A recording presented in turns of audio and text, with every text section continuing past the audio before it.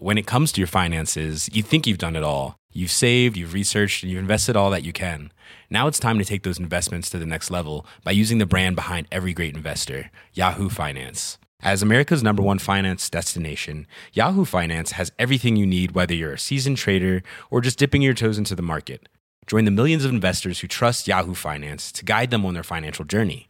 For comprehensive financial news and analysis, visit yahoofinance.com, the #1 financial destination, yahoofinance.com. 本当？見えないでしょ？どこにいるのかな？見えないよ。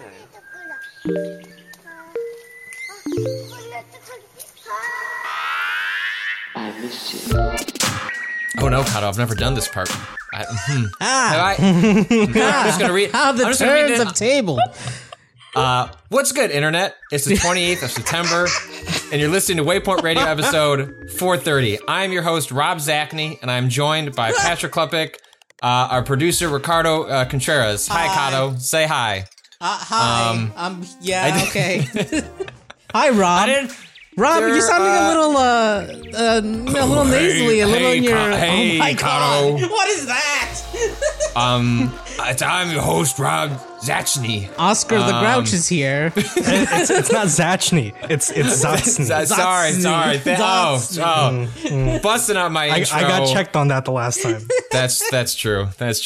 Today we are delighted to be joined by two special guests. As you just heard, freelancer and now apparently frequent Waypoint Radio guest, Moises Tavares. Thanks for coming back, Moises. Thank you for having me back. It's lovely to be here. It's a shame that Zatsny isn't here with us, but he's here in spirit. We finally found a way to get him off the goddamn podcast, and it was, hey, we're gonna talk about this sappy, emotional video game series, Life is Strange, and Rob ran as far as he could in the other direction. If it's not a 4X game, he's not about it. I respect it. But to join me in discussing this very sappy series that I love very, very much is also Fanbyte featured contributor and constant Final Fantasy XIV tweeter, Natalie Flores. Thank you for joining us, Natalie. I love having Rob here. We have a full Hispanic Heritage Month pod, no white people, just all Latinx people. I will just go on mute for 15 minutes. Everyone can have their moment, and I will come join you so you can have you can have your celebration. Oh my God. Oh man. Excited to be here. We've been trying to make a podcast happen for a while now, and it feels right that the game that we talk about together finally is Life is Strange. Yeah, I think we talked about doing one for 13 Sentinels, and then I feel like there was another one. Nier, that probably. Nier had bubbled up, and then this one, even though I saw that you have recorded completely separately another Life is Strange True Colors spoiler cast for Fanbyte, I was like, you know what? No, I'm gonna take the reins. This is my time to shine, and I know that if there's anyone who will have no problem talking for another hour and change about a Life is Strange game, I will back you up. You can say the most ridiculous defense of Life is Strange, and I'll be like, yes, oh my God, Patrick, you're so right. True, bestie. So true, bestie. Yes. It's true. We do stand a living gaming legend. But before we get to our spoiler cast of True Colors, I would be remiss if I did not acknowledge the grave psychic violence that has waged against the internet since we last recorded. We're not going to do a break by break sort of like a B breakdown of the most recent Nintendo Direct. Although we also do stand a queen in Bayonetta. We are happy for her return. Delighted at the wink that she gave into the camera. So I'm very happy that she's back, and also just how delighted how many people are excited she's back. But the thing that really has gotten everyone just in a real tizzy, I'm going to read all these names. This is the voice cast for the December 2020 I guess currently still untitled, or is it called Super Mario? A movie that is being made in collaboration with Illumination, the anime. Okay, I hear you. I hear you, Kato. I recognize your deep sigh. For the movie in collaboration with Illumination, they've done. I'm deeply familiar with the Illumination lineup of films. With a 5-year-old, they do the Despicable Me movies, the Minions movies, Sing, underrated, decent soundtrack, Secret Life of Pets, a bunch of popular kids films. Anyway, drum roll, please. The lineup for this film is Chris Pratt as Mario, Anya Taylor-Joy as Peach, Charlie Day as Luigi, Jack Black as Bowser, Keegan-Michael Key as Toad, Seth Rogen as Donkey Kong, Fred Armisen as Cranky Kong, Kevin Michael Richardson as Kamek, Sebastian Maniscalco as Spike, and surprise cameos from Charles Martinet. I honestly felt the psychic damage hit me every time he said a name. Moises that really happens, so I felt it. Moises had his hand over his face as I finished reading off that bullet point list, as though, Moises, where are you at? How are you okay? What, how do you react to this list? So it was actually so bad yesterday that I think I actually blacked out. And I didn't actually realize half the people that were casting that until you just read it off right now. I completely missed Kamek's casting, and I completely missed Fred Armisen being cast as Cranky Kong. Yeah. So it's hitting me as a second wave right now, and it's also like a more intense wave. I hate every bit of this. I think the only one that kind of made sense was Anya Taylor-Joy as Peach. Sure. I think it's the only one that, like, in general, everybody's kind of like, yeah, sure. Everyone likes whatever. her. Yeah, she's decent. A currently unproblematic fave. We still like Anya Taylor-Joy. Yeah, we love Anya Taylor-Joy, noted POC. I was gonna say happy Hispanic Heritage Month. Yeah. She's like constantly having to be out there being like, please stop giving me awards. I am extremely white passing. Please stop calling me a person of color. So I don't know if she's actually come forth and she has said that. She has. Okay, yeah, she has a couple of times to be like, please stop. Yeah, no, it's it's violence is the best way to put it. It's anti-Italian to a degree that I've never seen before. I don't. It makes me so mad. Italians. I don't get it. I think it's worth like framing as, again, like I said, as someone that has watched a lot of the Illumination filmography. In fact, at one point paid because it was on sale on iTunes. It was like, I'm just not going to deal with the cycle of what's on Netflix, of these movies that I can watch. And I'm just going to pay $50 for 6 of these that were on sale. More than any other animation studio, like the thing that Illumination is like concerned about is like packaging their IP with huge, very easy, palatable names. Like that is just what they do. Like Sing, which is like their animals who are singing a movie they put on a singing competition. It's all just like Scarlett Johansson and Reese Witherspoon. It's like not even all that concerned. Can these people sing? Who cares? We can figure out that part later. Like that's what the studio is for. It is. They love to put a poster that has like some characters on it and then a bunch of names in enormous fonts. And it's like none of this was shocking to me because Chris Pratt, as like unlikable and homophobic as he is, like fits in that category of, well, people like that Marvel movie. And Chris Pratt's that goofy. Lego movie. Yeah, he's the goofy white guy. Put him in there as Mario. So I see how they arrive at this conclusion to make it a success, but it also is just so delightfully engineered to anger people. Didn't he just recently get canceled over some shit? Literally, yeah, and then his celebrity friends came out to defend his honor. I'm surprised they're not out here already. Yeah, he also, I want to say, even all about, yeah.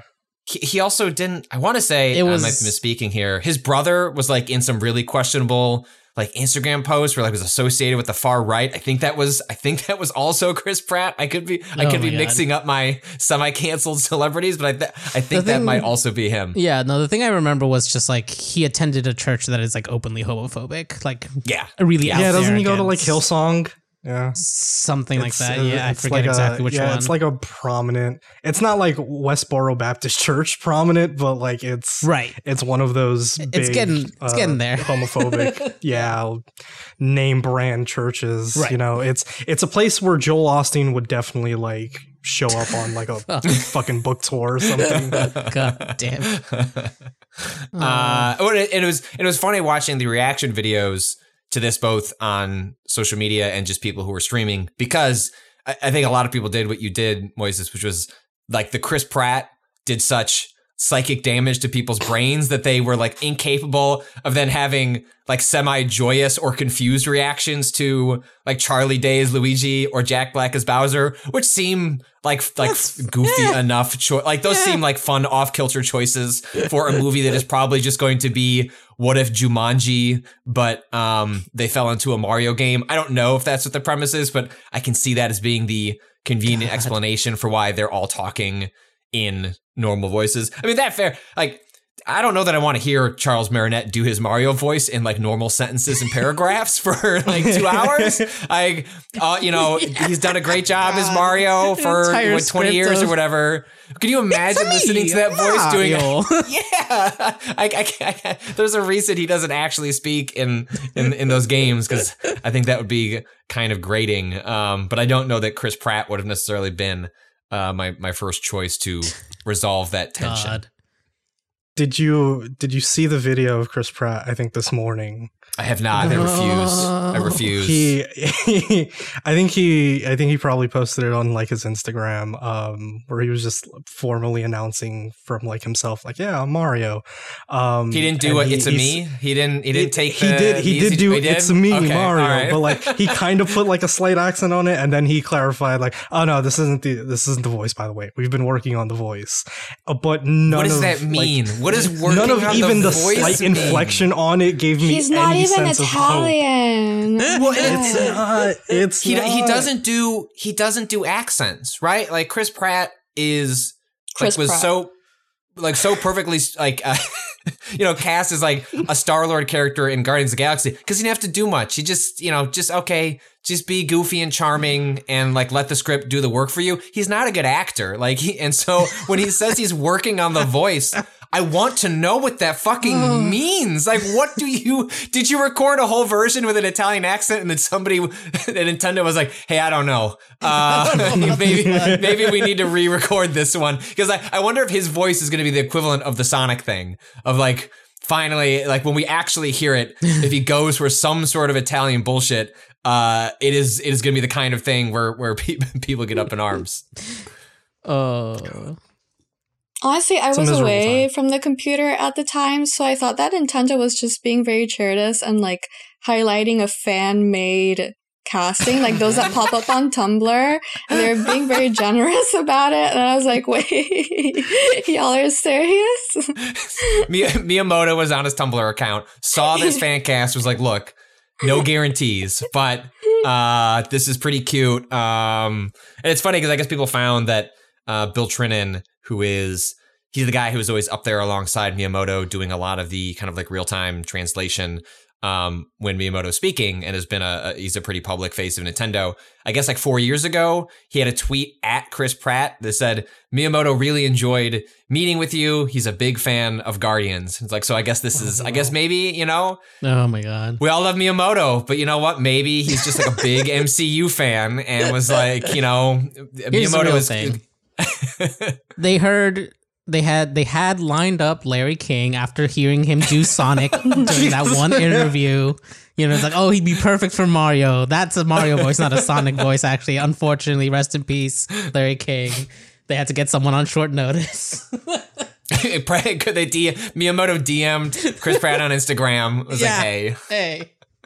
Could you go into your recording closet?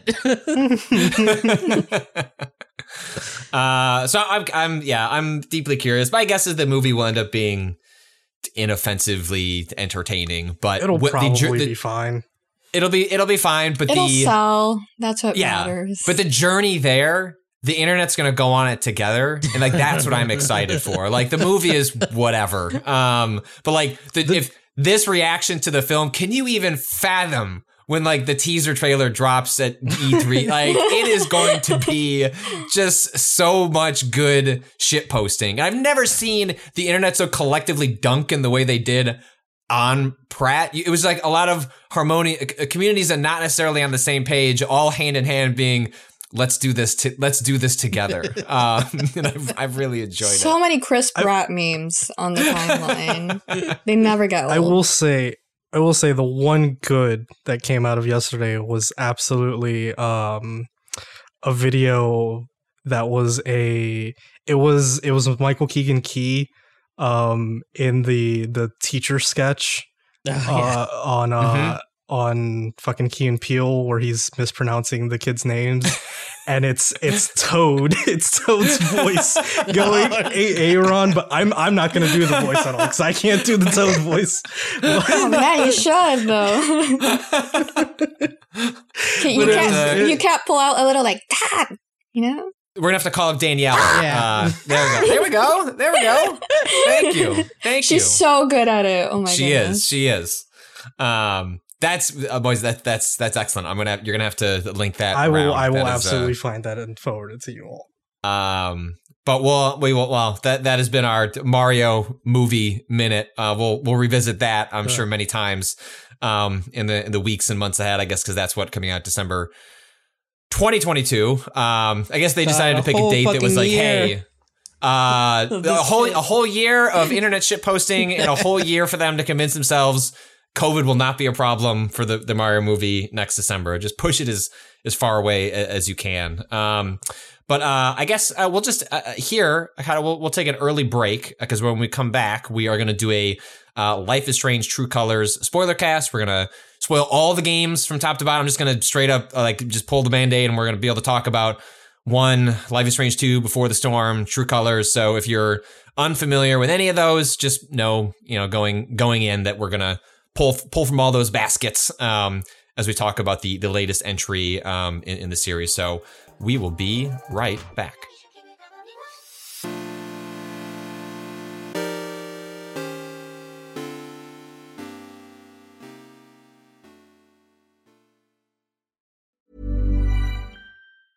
Ryan Reynolds here from Mint Mobile. With the price of just about everything going up during inflation, we thought we'd bring our prices down. So to help us, we brought in a reverse auctioneer, which is apparently a thing. Mint Mobile Unlimited Premium Wireless. How to get 30, 30, bit to get 30, bit to get 20, 20, 20, bit to get 20, 20, bit to get 15, 15, 15, 15, just $15 a month? Sold! Give it a try at mintmobile.com/switch. $45 up front for 3 months plus taxes and fees. Promo rate for new customers for limited time. Unlimited more than 40 gigabytes per month. Slows full terms at mintmobile.com.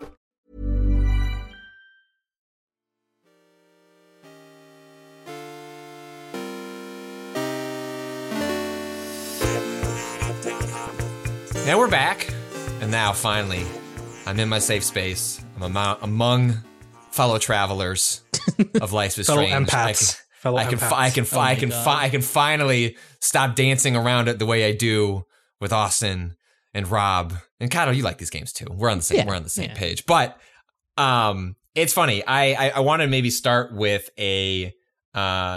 this quote from our DMs, Natalie, in which when I proposed doing the spoiler cast, you had told me, quote, I would like to let the critic leave my body and cry over Life is Strange with Patrick, who also lets the critic in him leave his body when he talks about it. And the reason I wanted to open with that is because this is something I did talk about in our discussions of True Colors on Waypoint Radio, when I was like doing my first impressions of it, in which I found myself having difficulty articulating it because when I come on like our podcast or I'm like writing an article, I find myself trying to force myself into a different mode than how I actually experience this series, which is completely irrationally, in which I come up with wild justifications for all sorts of problematic elements of it. Because I found myself so swept up in the world, the characters, the aesthetic, all of it just like speaks to me in a way that just pretty much no other game gets me. I don't really find myself swept up in video games specifically all that often in this way. And I don't know if that's a factor of my age or just how storytelling hits me in different mediums, but Life is Strange fucking does it to me every single time in different ways. And so I was just curious, Natalie, to like, I don't know, like, throw it over to you on like, why do you think we read these games this way? Why do you react to these games this way, where we find our critic self, our analytical self, having to be having this tension with sort of like the stan or the fan in us that just wants to get you swept up in the bullshit that we love about these games? God, so you introduced me as a serial Final Fantasy XIV tweeter, right? And I feel like that really encapsulates sort of the way that I treat my two favorite series, because it's probably Final Fantasy and Life is Strange. And it's like, with Final Fantasy, they're like 20-something entries. You tell me something negative about even my favorite one, and I'm like, yeah, that's like so true. Like, I totally get that. And then you say maybe like, oh, Victoria Chase in Life is Strange 1, her go fuck your selfie line was like cringe. I'm like, are you kidding me? Like, that line was so genuinely good and clever. So it's like, it was very Victoria, so maybe you should shut the fuck up. It was so good, okay? And so it's like, I will respect any criticisms of Life is Strange because like, it earns them. Like, I'm not saying it doesn't. It truly does. But I'm just also saying that I have an arsenal here, and the arsenal is just filled with like Life is Strange defense arguments, and I can come up with one for literally any situation. Like you, even the most minor detail, I'll be like, oh, I mean, that's understandable, but I can defend that. And I don't know what does it for me. I love reading young adult books. So like, that's sort of like one of my escapes. I just like love going into fantasy world and the supernatural and all that. But that doesn't really explain the charm of Life is Strange or why it, just like through its faults, it's so endearing. And I think I have a soft spot for endearing games. And that's a hard thing to quantify, especially when games are made by like hundreds of people and they're like capitalist products and whatnot. But there's something about Life is Strange that is just inherently earnest. And TLDR, I can't explain it. No, I'm the same way. And I think it's, I have this essay I've been finishing up to write about the end of True Colors, which we can get into, and I can, you and I have talked about that, how I felt I fucked up the second to last choice and then tried to rectify it with the final one. But I think part of it is that it's earnest, but the characters frequently are deeply flawed, and there's always messy endings. And so even though it's a series in which empathy is a core tenet from the start, in which it's about like understanding the interiority of others and trying to understand like how lots of people are like worthy of grace and understanding, even if, they are portrayed on the surface as monsters or jerks or what have you. And I don't know, like there's something about that runs kind of concurrent with how we talk about quote unquote wholesome games, like games that are like kind of fuzzy and happy and make you feel good. And I find the way people talk about games like that, I find that's what I actually get from Life is Strange, because the messiness is part of the appeal. Like the fact that all the characters kind of come from different kind of messed up or different or complicated backgrounds, and things don't end the way you want, but still feel like, well, life goes on, and they found a way to keep doing it. That's like the best I can articulate how I end up in the same place as you. But then it's also just as simple as like, yeah, show me that mountain with that Sufjan Stevens tweet. The soundtrack. Oh yeah, just for me, I don't know if that's a cover. I don't even care. Like it's the same shit. For me, it's like, oh my god, I'm bisexual, and suddenly I love indie music. Like, yes, this series gets me so much. If I only listen to like K-pop or something, I'm like, oh my gosh, yes, this is so me. Like, so suddenly Natalie is going to a cafe to listen to a guy play on an acoustic guitar and be like, yes, actually, this is my aesthetic too. Moises, you also reviewed True Colors for Paste, right? And so I don't know. Take us where does your Life is Strange journey like? Are you in the same bucket as Natalie and I, or somewhere different? I'm not too far removed from where you guys are. I think I am maybe a little harder on the game and the series as a whole. But I mean, I've always loved them. I played through the first one like after it all came out. I got a workaround that like there was an Amazon glitch where like I got like Before the Storm for like $5 instead of like 30 or whatever you had to pay for it. So shout out to Wario64 for getting me that back in the day. And I played through 2 like a while. Actually, I mostly played 2 because of Natalie's coverage of 2 over at Pace when I was an intern. Exactly. And yeah, I've generally loved the series. It's I think what you were getting at about how its messiness is kind of like what's endearing about it is probably what makes it work for me on occasion.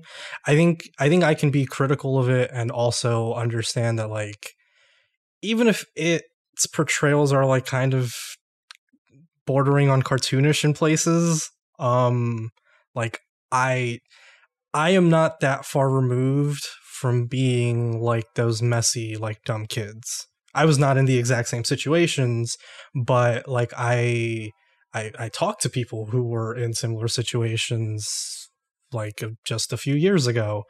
And so like it kind of wins me over in that sense. That being said, like I think, and I got at this in my True Colors review, like I do think like it's a little, it's kind of bordering on formulaic now, and I think that's just part of the like what they're getting at. Like the nostalgia is very formulaically formed, you know, like they know the elements that will pull that out of an audience. And I kind of just wonder like where it goes from there. I'm still like along for the ride. Like I still like loved True Colors, even if I found it like very familiar. But yeah, that's kind of where I'm generally at with Life is Strange as a whole. I'm really interested in seeing how that criticism holds up with the next game because I read your review. It's wonderful. And I think you're right. Excuses. But and this is not me. This is whipping out the arsenal of defense arguments for Life is Strange. But I do wonder how that criticism will hold up for the next entry if we get another entry, which I hopefully imagine that we do. We better. We'll just demand it. We'll demand Absolutely. it. Patrick and I will be outside their doors. Because I think this Life is Strange had the particular task of, so Don't Nod Entertainment made Life is Strange the original one and made The Awesome Adventures of Captain Spirit and Life is Strange 2. And Deck 9 Games, which made True Colors, only made Before the Storm before this. So I think the formulaic sort of aspect of this game was almost necessary because if it deviated too much from what Life is Strange is, then I think people would have come to the conclusion that Deck 9 can't really handle the mainline entries going forward. And so I think you're definitely right in that it plays it safe. I think they had to play it safe in some ways because they have to reassure people. This wasn't just for a lot of the community and just for people in general. I think this wasn't an individual Life is Strange game. This was also, it had the burden and the duty of saying, hey, this is the future of Life is Strange going forward, a new future, and we have to make sure that it's a reassuring one for the people that really care about the series. And I think on that level, it's like a really rousing success. I've, like a lot of quibbles about like its pacing, and I know you wrote about that a lot in your review, Natalie.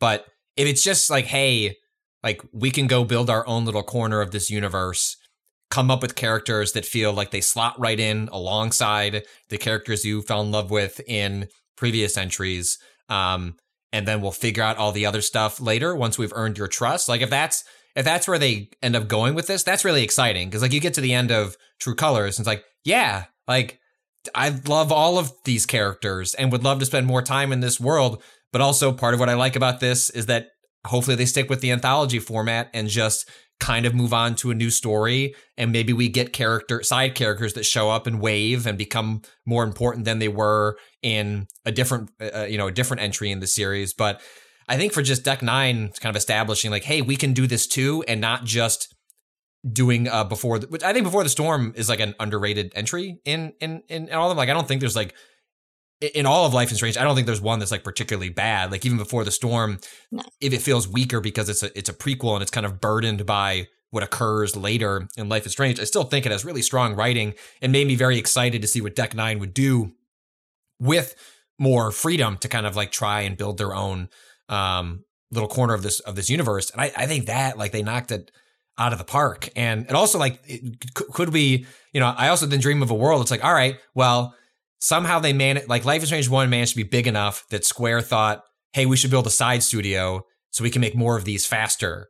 But then Don't Nod got successful enough. They're like, peace out. We're going to go take this investment money and build a bunch of different games on our own. Like, is there a world where rather than, I think we're going to get another Life is Strange. I'm that's not reporting. That's just, I feel like this is a pillar game for Square and they're going to keep making these. But Don't Nod is probably not going to just throw out everything that they learned from this style of game.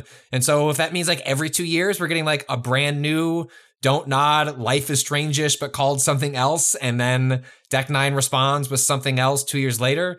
Like that's like a really exciting future. And I think actually better than like seeing Deck 9 and Don't Nod riff off one another, but that Deck 9 having to like feel beholden to whatever Don't Nod's like canon of the world is. So I agree that it's safe and feels like it's very much treading over a lot of the same steps of the first game, and a lot of the same dynamics. But I don't. It worked for me, and also that's also the problem is like, well, shit. If they just do the formula again, you know what I would be ready for? Like just doing the formula again, and I'd probably be fine with it. Like I really had no problem with doing the same steps. It just like it struck me by the end, like, oh yeah, like I've kind of been here. But yeah, no, I think like we're all kind of suckers for it. Which leans into like what we were talking about when we first talked about it, like last week, about how like you kind of when you play like a Life is Strange game, you kind of like surrender yourself over to the fact that this game's gonna kind of emotionally manipulate me. Like it's absolutely gonna pull on these heartstrings, and like you know that like with the media that like you love, and that you cling to, like your comfort movies or your comfort shows, like that they will do that to you. Like I don't watch like 500 Days of Summer, right? Like on repeat, thinking that like the one scene of like the reality versus the expectations isn't going to kind of hit me, because no, it hit me when I was like 11 in 2009 and it is still hitting me now at almost 25. Like I know it, like I keep coming back to it for like a reason. And so I think whether or not like it changes, we will probably check back in. And I don't think that that's necessarily a harmful thing. Like, yeah, we all have things that we cling to. It's not bad to cling to it so long as because media just resonates with you like that. And Life is Strange in particular stands out in like a field where, I don't know, the stuff that like people kind of cling to are big AAA like blockbuster-ish things, and like we can have our like soft indie movie You know, we can have like our indie soundtrack and our I don't know, like our queer young adults that like provide like this sort of nostalgic comfort. Like I think that's ultimately fine, and I think obviously that resonates with like an audience that doesn't see that much. You know, like Life is Strange 2 definitely resonated with Hispanic people who never see themselves there. You know, Life is Strange in general has resonated with queer people who, you know, like have, I mean, I know for a lot of people that like Max feels kind of like queer bait-ish because she almost doesn't feel like canonically queer, but I know that like a lot of people use that space or have used that space to like sort out their own feelings about how like whether or not they're queer. And so if this is going to be that comfortable, safe space for people to feel that out and to figure themselves out, I say like we, you know, let's run it back. Let's keep doing this. Like every 2 years, like you say, let's like hit me with it. That's fine.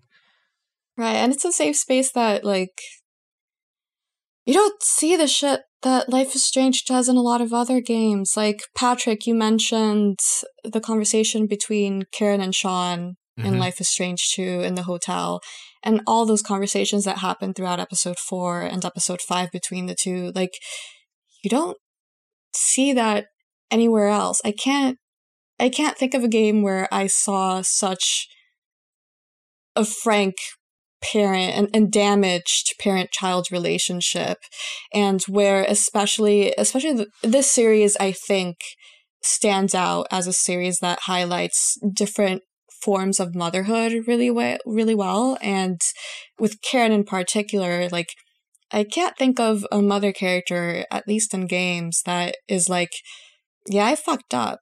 I made my choices and I've come to terms with them. And I know that I can't make up for that harm and damage. But I'm gonna try anyway now that I'm in a position where I can. And that the complexity of that character and just Life is Strange 2 in general, I think like you don't see that very often at all. And it's just, you can find it here only, really. You know, and that's like one of the things that I found really interesting between Life is Strange 2 and True Colors is like in Life is Strange 2, you have a situation where you have a son who feels he was abandoned by his mother and gets an opportunity to like vent their rage, their sadness, their sorrow, but to also hear the mother explain why she made the choice that she did and that she doesn't regret it, but she does have her reasons. And that's rare to see that portrayed, in which parents expressing regret over their choices to become a parent is usually seen as media as just you're a monster, or it's just not expressed at all, because to express the idea itself would be monstrous. You know, like in the piece that I'm in the middle of writing, it's like, look, I love my kids. Frequently, I don't like them though. And like that, you know, it's because they could be little monsters. Like, I'm still going to go to the nth of them. I still look at Karen and be like, what you did was monstrous. I don't think I can't imagine doing that, but she has her reasons, and she's presented as a full person. And in True Colors, you actually, you know, you have similar dynamics in which, Alex's father, John, like leaves after the mother dies of cancer. You've got a really cantankerous teenage Gabe that is not helping the situation by being constantly in conflict with the father. And then the father just kind of cracks at some point and leaves. And it's kind of an opposite situation to Karen, in which there is no room for that like one-on-one resolution, expressing of emotions. And yet they still give John, I think, in the context of using the supernatural powers to give him something close to full personhood, or explaining why they did what they did. It's maybe not as a satisfying an explanation as Karen saying, you know, very thoughtfully why they did what they did, but it still is a parent that left their family that is allowed to explain a context for like why they did it, that I think doesn't, at least presents them as a fuller person than just, well, they left and as thus they are no longer a person because they left their family behind. And just like those sorts of complicated relationships are like just not I think this is why Life is Strange fans like you and I, Natalie, like tend to get overly defensive because it's like, yeah, but like I'm not getting this shit out of any other. I mean, you'll get it in indie games like Go on Itch. You know, like you can find this more this kind of storytelling happening in independent spaces. Games, but in mainstream games, no. Like with production values like this, no. Where like I can have the conversation and know that. And this is no offense meant to like smaller games that I adore that are doing more interesting storytelling than a lot of bigger budget games. But it's fun to like have a collective community and an audience talking about that stuff on the stage that Life is Strange is doing it. And so even as I acknowledge, you know, like Shannon, the Washington Post like piece, like kind of taking down a lot of like the way True Colors just like looks away from racism that might occur in a small Colorado town. Fully get it. Acknowledge. But it's also just like, yeah, but and like that's frequently what an inclusive town where I could be safely queer and like pine over the lesbian at the record store and I'm safe in doing so. I was wondering when we were gonna get to stuff.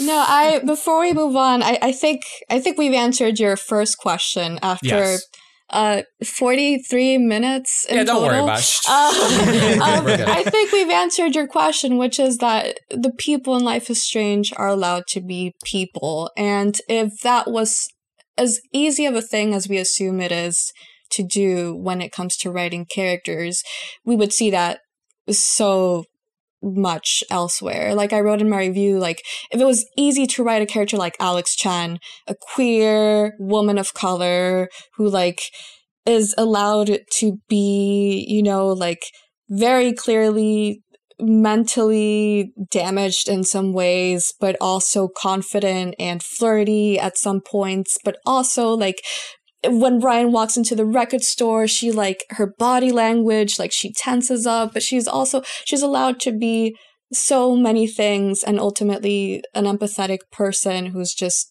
doing her best after a really difficult life and upbringing. And like, I think that's just it. It is such a simple, easy answer, but it's also not one that mainstream games arrive to very often. If they did, Life is Strange wouldn't stand out the way that it does, especially to people like you and I. Okay, well, I guess, Kato, do you have something? I was just going to say also, like, to speak to that, it's the levels of nuance are varied too with these main characters. Like, one of my favorite, like, small, doesn't really come up that often when people talk about Life is Strange 2, but like Sean is canonically bi. Like he's still also a queer character, and you're allowed to have that as part of like a character's like person and identity without it being the focus, and still have that nuance come through in certain parts of the game. And like so much of game storytelling has to be kind of broad strokes because of the format it's usually in, that if a character is one of these things like gay or person of color, it's usually the biggest part of them is gonna like be the loudest in their characterization. But I just love that in this series it's given a kind of, you know, they've given enough space and nuance to be full people, like you were saying, Natalie. Right. And we could get into like the issues with how they frame these things, which I think still persists a little in True Colors, when you can choose to say whether Alex is into girls or not, even though she's canonically bisexual. I had a problem with that scene, but it's like, you don't see this. Like you mentioned Moises like earlier, Max, like, she's the reason why I figured out that I'm queer. Like if it wasn't for Max, I might have not done that, because I had never really, for some reason, whatever reason, it took a girl similar in personality to me playing as her that, you know, like at the time Life is Strange was really risky. Like a non-sexualized teenage girl who is very mousy and nosy and doesn't have anything like really special going for her, like on the outside, that like makes her stand out from everyone. Like that was and still is, I think, a risky thing. And so for me, it was like, oh, I needed to have that space that I couldn't have in real life to explore that I liked women as well. And like each Life is Strange game has been very serendipitous for me, like utterly life-changing. And that's like a very specific thing. But it's just a series with that potential in spades. I feel like that choice is. Here's my defense of it. I'm pulling out. Ooh, Arsenal. Yeah, look. Everybody has their Arsenal. All right, let's go. The crowd cheers. Well, just like they codify her sexuality in her texts. If you go through them, a bunch of the old texts that she has, like there's obviously one where she made a pass at a girl, and she, like the girl responded poorly. But so with that codified that way, I feel like the choice to leave it open how she responds in the moment kind of speaks to the way that sexuality can be fluid. The way that 1 month you might be like, you know what, I'm done with girls. Like, you know, I'm not dating guys this month. I'm last time was no, I'm out. You know, like so like that's my kind of defense of that moment is like it will, your response to that question can change throughout your life, even if you still identify as bisexual. But yeah, we can continue to talk about the rest of the game. And even the no answer does leave room. Like she's like, oh, I've only dated girls. I mean, I've only dated guys up until now. So it does leave room, though. I guess with the series sort of past, struggles, I think people see Max as player sexual a lot of the time. Like they just ignore that she's bisexual, and they're like, oh, she's a lesbian, or oh, she's straight, and it's like, no, she. As awful as Warren is, he is still an option. Right. And Sean has Cassidy and Finn, and as problematic as Finn is, he's still an option, and he's wonderful. My problematic. We've all had a Finn, right? Look, we all make mistakes. Right. So I did appreciate that Alex is more explicitly, it's. Like she's bisexual, and that is a thing that they focused on in marketing. That is a thing that they've, been open about. And I particularly love that Deck 9's vision is so explicitly queer. I think Life is Strange is undeniably queer. Yeah, before the storm surfaced that, like a lot, I remember that being one of the things that it seemed like they were talking about and saying like, hey, if you could view the original Life is Strange as, whoops, we kind of stumbled in to a queer relationship. Oops. Like it's let's dial this up. Like that. I'm not. But it's.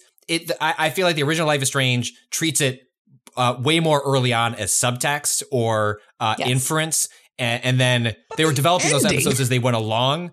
Look, I'm not saying as they developed it, right, because it was a really episodic still then. Like it was really an episodic thing, and so I think that also speaks to the messiness of like how they frame the ending of that game and how they push the audience towards the they stay together ending, because the alternative is like, well, like a bunch of people are going to die. How badly do you want to kiss this girl? It's a metaphor. It's a metaphor for leaving your old life behind. They're living happily ever after somewhere else. Nobody died in real life. Seriously, Kato, I do not treat Life is Strange as a metaphor. Get the fuck out of this podcast. And I think that, like, you can see Before the Storm as being Deck 9 looking at a lot of the reaction from the community, the kind of communities that really got excited about Life is Strange, where you saw Don't Nod wrestling with the fandom in real time because they did not expect that level of intensity. And so the writing and the relationships are even messier as a result of them figuring that out in real time. And I think Before the Storm, part of what I found like so encouraging about that studio and what they were working towards was like, oh, like they're going to forward this. Like this isn't, there's no illusions. Like, yeah, you're totally right, Kyle. That like, how could you read Life is Strange differently? Like, I understand that reaction, but I think people did, and I do think in many ways it was written that way. And whereas Before the Storm, they were definitely allowed the room to, not misread it, but have those different interpretations. Yeah, Before the Storm just says, no. Like this is what we're doing. This is what people like about this series, and we're gonna lean into it. And they took enough cues from that Life is Strange 2, I think, does that, even if it's not, it's forwarding other things. It has a different story to tell. And I think that it succeeds in that regard. And whereas you can see with True Colors, they're like, yeah, remember Before the Storm? Like all that queerness stuff, like, yeah, like that. Okay, yeah, that's just what we're doing in this one. We're dialing the knob all the way to 11, and just forwarding that up front, even if, they make some mistakes along the way. I do think you can see them saying, this is part of our value structure, and this is what we want audiences to know what this game is about, you know, from the go, as opposed to being like, we'll kind of figure it out along the way. But I did want to, Moises, when I mentioned earlier about the Washington Post review by Shannon Lau, who liked the game but was like pretty critical of the way the game, or just like you could read her review as a larger criticism of Life is Strange. Just like, look at these spaces in which we're going to choose very specific problems the characters are going to have, but those may not be representative of all of the problems these characters probably would or should have in the situations they're in. And that Life is True Colors can seem as though, yes, you have, a person of color, a queer woman at the center of it, but then they come to a town where none of those parts of her identity are result in any sort of uncomfortableness or negative consequences outside of how she is figuring out how she feels and what she wants to do. And so you kind of recoiled at that. So I was just curious if you could unpack a little bit like how you felt about that framing or how this one presents it relative to the other games. So I think this is a problem that like, even because this game is done by Deck 9, but Don't Nod even sort of runs into the same problem. And I am definitely not going to speak to any of this with any expertise because I am not a trans person. But there was a review in the Washington Post for Tell Me Why, which I believe was last year, that also sort of engaged with the kind of like unreality of like Delos Crossing, and like how Tyler kind of fits into that setting, or kind of unrealistically does necessarily, in service of like being able to explore that character. The like town just feels, the town and how they react to Tyler, while it is welcoming and there are definitely stumbles that like characters take, it's a softer and like more tender realization of the place that I feel doesn't obviously but like realistically capture it. It's the reality that I think a lot of us hope for marginalized people, but like it's just not the reality of the situation. There's a whole like cut graph, not that my editor cut it, but that I cut it, from my True Colors review. That was kind of me being like the POC police. I mean, like, look, I really love Alex and Gabe and Charlotte, but also these characters, they're not white passing, but they're treated like they are. Like their races are intrinsically tied to who they are. And I think, and I know that this is probably a thing that like really resonates with me and Natalie, right? Like, our homes, right, are often littered with like cultural touchstones, especially for like first generation folks. Like when you are somewhere that is not home, you make your home as close to it as possible. And so I think you see aspects of that in like the place that Alex eventually inherits from Gabe. You see like the little shrine that she kind of erects for Gabe over the fireplace. But I feel, and Natalie, I would love to hear what you think about this, but I feel like her being Asian, like her being a first generation Asian American, is a thing that like the game doesn't engage with too much in like a really forward facing way. And Charlotte similarly is like not the only black person in the town. I believe there's like one other NPC who's maybe the diner, right? Moving, the guy isn't it? Yeah, the diner guy who's also new to town. The guy who wasn't giving, no animator was assigned to the diner. Like it's so funny anytime you come across like this NPC is just here to fill the world. sorry, we didn't have time to get them to do anything other than just like wave their arms around like they're a wavy tube man at a gas station. Yeah, you can tell when they post because they don't have avatars on the My Block app. It's everyone else with the standard avatar. Yeah. But yeah, like Charlotte isn't the only black person in town. But she is like the most prominently black person in town. And I love the reality where like Haven Springs is like a genuine haven for people from all walks of life, people who are queer, people who are black, people who are Asian American. But it sort of sat uncomfortably with me that, you know, for a series that has been as unflinching as it has been in the past, especially about racism with Life is Strange 2, that and I don't think I was gonna say that Deck 9 walked it back, but they didn't really walk it back so much as they kind of turned the other cheek towards that, and it wasn't their focus.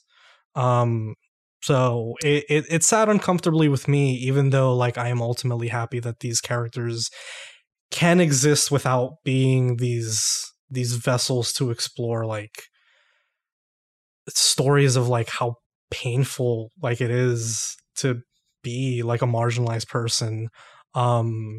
It just also felt unrealistic in a way that Life is Strange is often unrealistic. I think Life is Strange borders on cartoonish way too many times. I think by the time Life is Strange 2 gets to, I think the ending of the third episode and a bomb goes off or something and you lose an eye. Like, I think at that point, like it gets out of control. But generally, like, it is grounded in a reality of like, this is what the world is like. This is what happens to the people in it. And I thought that was missing. I thought that was lacking in this game. I thought that, especially marketing this game so heavily as like, yes, we do have like an Asian American lead, you know, like we're not going to steer away from the fact that is the truth of the story. That is the truth of the character at the heart of it. But then it didn't really, to me at least, it didn't feel like it really engaged with that. It didn't really engage with Charlotte, or how like she sits in that town, or how others who come from marginalized like paths might sit in that town. So I'm curious how you all feel about it. Man, what's more troubling to me is not that they don't address it, but that when things do get talked about, it feels like they're so for example, I read every time the fucking phone thing pops up, I stop and make sure everything's on red. So I read every single fucking post. I'm only up. This is probably part of why I only got up to episode 3. And didn't finish it, but still. There's a post early on, like almost your first day there, where someone fucking posts, I'm sick of people moving into this town. Transplants. And like, you understand, like I'm like, okay, here we go. Like, this is like standard ass, like veiled racism happening on this public forum. And you see people push back on that. And I expected that to kind of, you know, over the next couple of episodes, like be touched on again. But then the next time that it would have been touched on, it turns out to be a joke. When you get fake arrested, right, by the fucking deputy in the bar, he comes up to you and he like totally serious, like, you know, I was like, okay, here we fucking go. Like, the last game was literally started by altercation with a cop. Like, they're gonna like address this more explicitly. And then it turns out to be a prank, right? Like, it turns out to be a joke. That deputy is supposedly really nice. I decided to not talk to him because I ain't about that life. So I don't really know. Just spoiler alert, like, fuck him in general. Oh yeah, like, that guy can. Okay. That guy can. Yeah, that's great. No, I have fear, and you can fucking rock. Like, get out of here. You're not part of my. Get out. Done. Not part of the group. But so, like, it feels almost worse that they had these moments where they could have easily injected and included, like, Alex mentions early on some of the anxieties of moving to a new place, and the specifically with regard to her race in this majority white town, and like there's something that sits off with me about allowing that fear to be mostly in Alex's head and not something that actually is lived and like happens to people of color wherever they go, especially because like fucking specifically Colorado. God, I went on a family trip to Yellowstone a few years back with my in-laws, and my sister-in-law lives in Boulder, and we drove from Yosemite to Boulder, and every stop in every small town along the way felt harrowing. Like, I'm sure there are fine towns out there, but there's a large stretch of that area, and like even Boulder itself, like, is like this like neoliberal bastion or whatever, but it is neoliberal, right? Like they like think they're doing the right things, but they're kind of going about it the wrong way.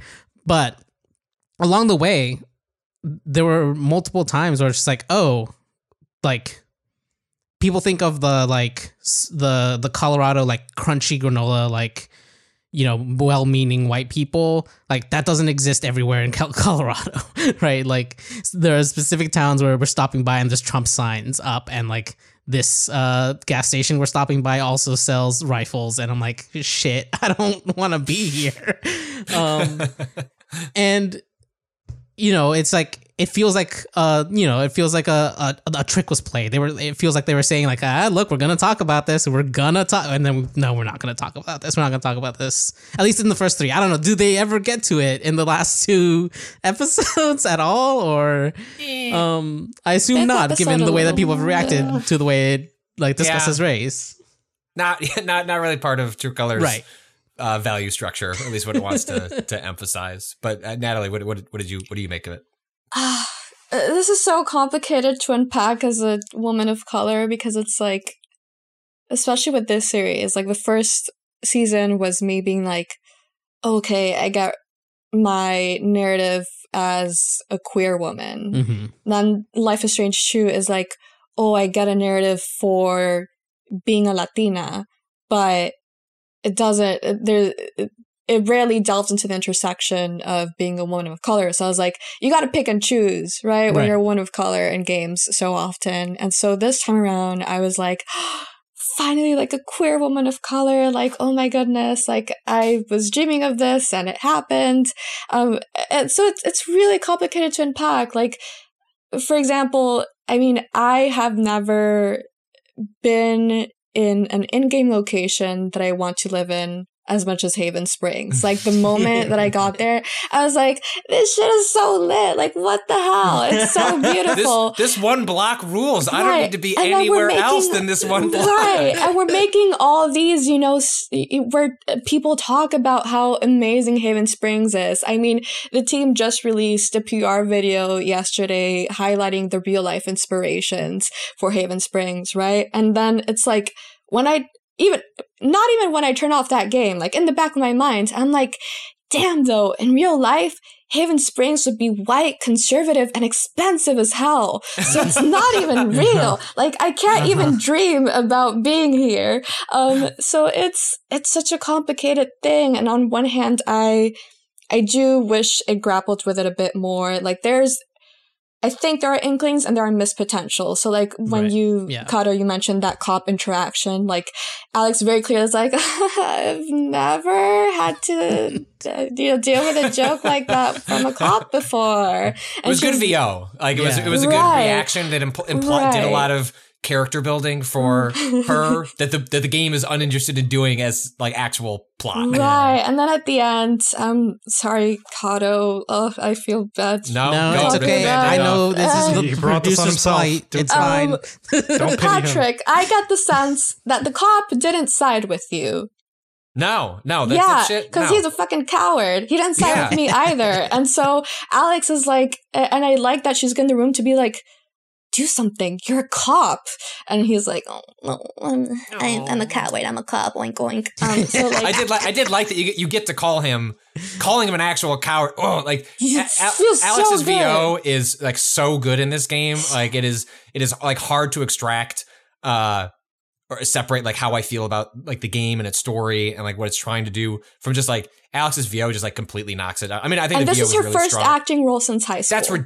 That's ridiculous. Ridiculous. I mean, I think so good. I think the writing's good, but I think like her VO just like like the way she calls him a coward is like, yeah, this is my canonical There's Alex an Chen. She does ever-present think that guy's a vulnerability coward. in her voice and a softness that I just love. But yeah, and then we got to episode 5, and like Moises was talking about earlier, that part where you explore Alex's childhood apartment for me was really special because like there are clearly things that only people who are not only people of color but first generation would know. Because I asked Felice Kwan, the senior narrative person on the team, right after I finished it, I just checked in with her to make sure, like, is Alex a first generation American, because I felt that connection. She's like, yeah, her mom's from Vietnam and her dad's from China. And she was born in the States. And like, for example, the sewing kit and the cookie tin, that makes absolutely no logical sense to someone who is not first generation. But if you're first generation, Dutch fucking cookie tins, the blue ones, the metal ones, the metal ones, they're always metal. Yeah. Yep. And absolutely. it's like I saw that, and it's like that's someone on that team being like, I know what this is about and I'm gonna put it in there, and like that's not something that comes logically to I can't even explain why first generation moms put sewing kits and cookie tins. I can't explain it, but it's a thing. Never made any sense to me either. Right. But it was always there. Yeah, and there are things like that in the game. So I think there is, and there is also the subtext that you can make up of like Jed targeted John, Gabe, and Alex, like this, specifically Asian American family. Like, he is a white man who is like seen as like the powerful patriarch of this community, and he has that power and is offered an implicit trust that like at the end of the game you're like, whoa, it's him and whatnot. But spoilers, it's only... Kato. Fuck Jed. Fuck Jed. But it's not taken too far. And on one hand, I'm like, of course, Shannon's piece is great and like hits on a lot of things that I agree with. At the same time, I'm like, damn, I love walking in here being a woman of color, and just like nobody makes a big deal out of it, and I can flirt with the lesbian at the record store. I'm never gonna shut up about stuff, by the way. And like people are totally okay with it, and like Charlotte runs a dispensary. Why did, right? Like that's kind of what like Don't Not does. Like, tell me why I had like if we're like, tell me why I was like pretty low on like my like of the Life of Strangeverse rankings, and then there's the one that I just didn't play. The one that came Twin out Mirror. that seems bad. Like. Yeah, I played about an hour of it. I was like, it was really bad. So I just never got back to it. But tell me why, like, it imagines a similar universe. And I can see the appeal of that while also acknowledging, like, the problems that come with just imagining that specific universe where, and it's because it's like the way they construct it, because everything of Life is Strange is frequently cartoonish or exaggerated. The way it would be usually handled is like, well, there'd be one character who's the conservative stand-in, who's like, he probably runs the gun store. He would be the racist, you know what I mean? And so it would end up being, and I'm not saying there aren't better ways to do this, but like, and I think of the framework that Life is Strange's template usually operates is like, there'd be that one character, because there can't be too many of them, or else it's gonna, it's like most people got to be nice. Like there's one character who's going to turn, and then one character who can represent some of their viewpoints. It's like it would be the guy running the gun store who would have the conservative opinions that would kind of raise an eye at. He'd be talking about Charlotte's art and being an art critic, but you'd know what the fuck he was saying. Like you could see the character they would devise, and I do think it's lacking that even just a gesture at it would, I think, add some like noted wrinkles, or even to gesture that the town has struggled with this in the past, and that like the community it's built is one that is you know what I mean? Yeah. Like there's ways they could have done that a little bit better, but at the same time, it's also just kind of what it's done in the past. There's like one other example of like an external like fear of it, which was the small bit you get about Steph's ex-girlfriend who's trans.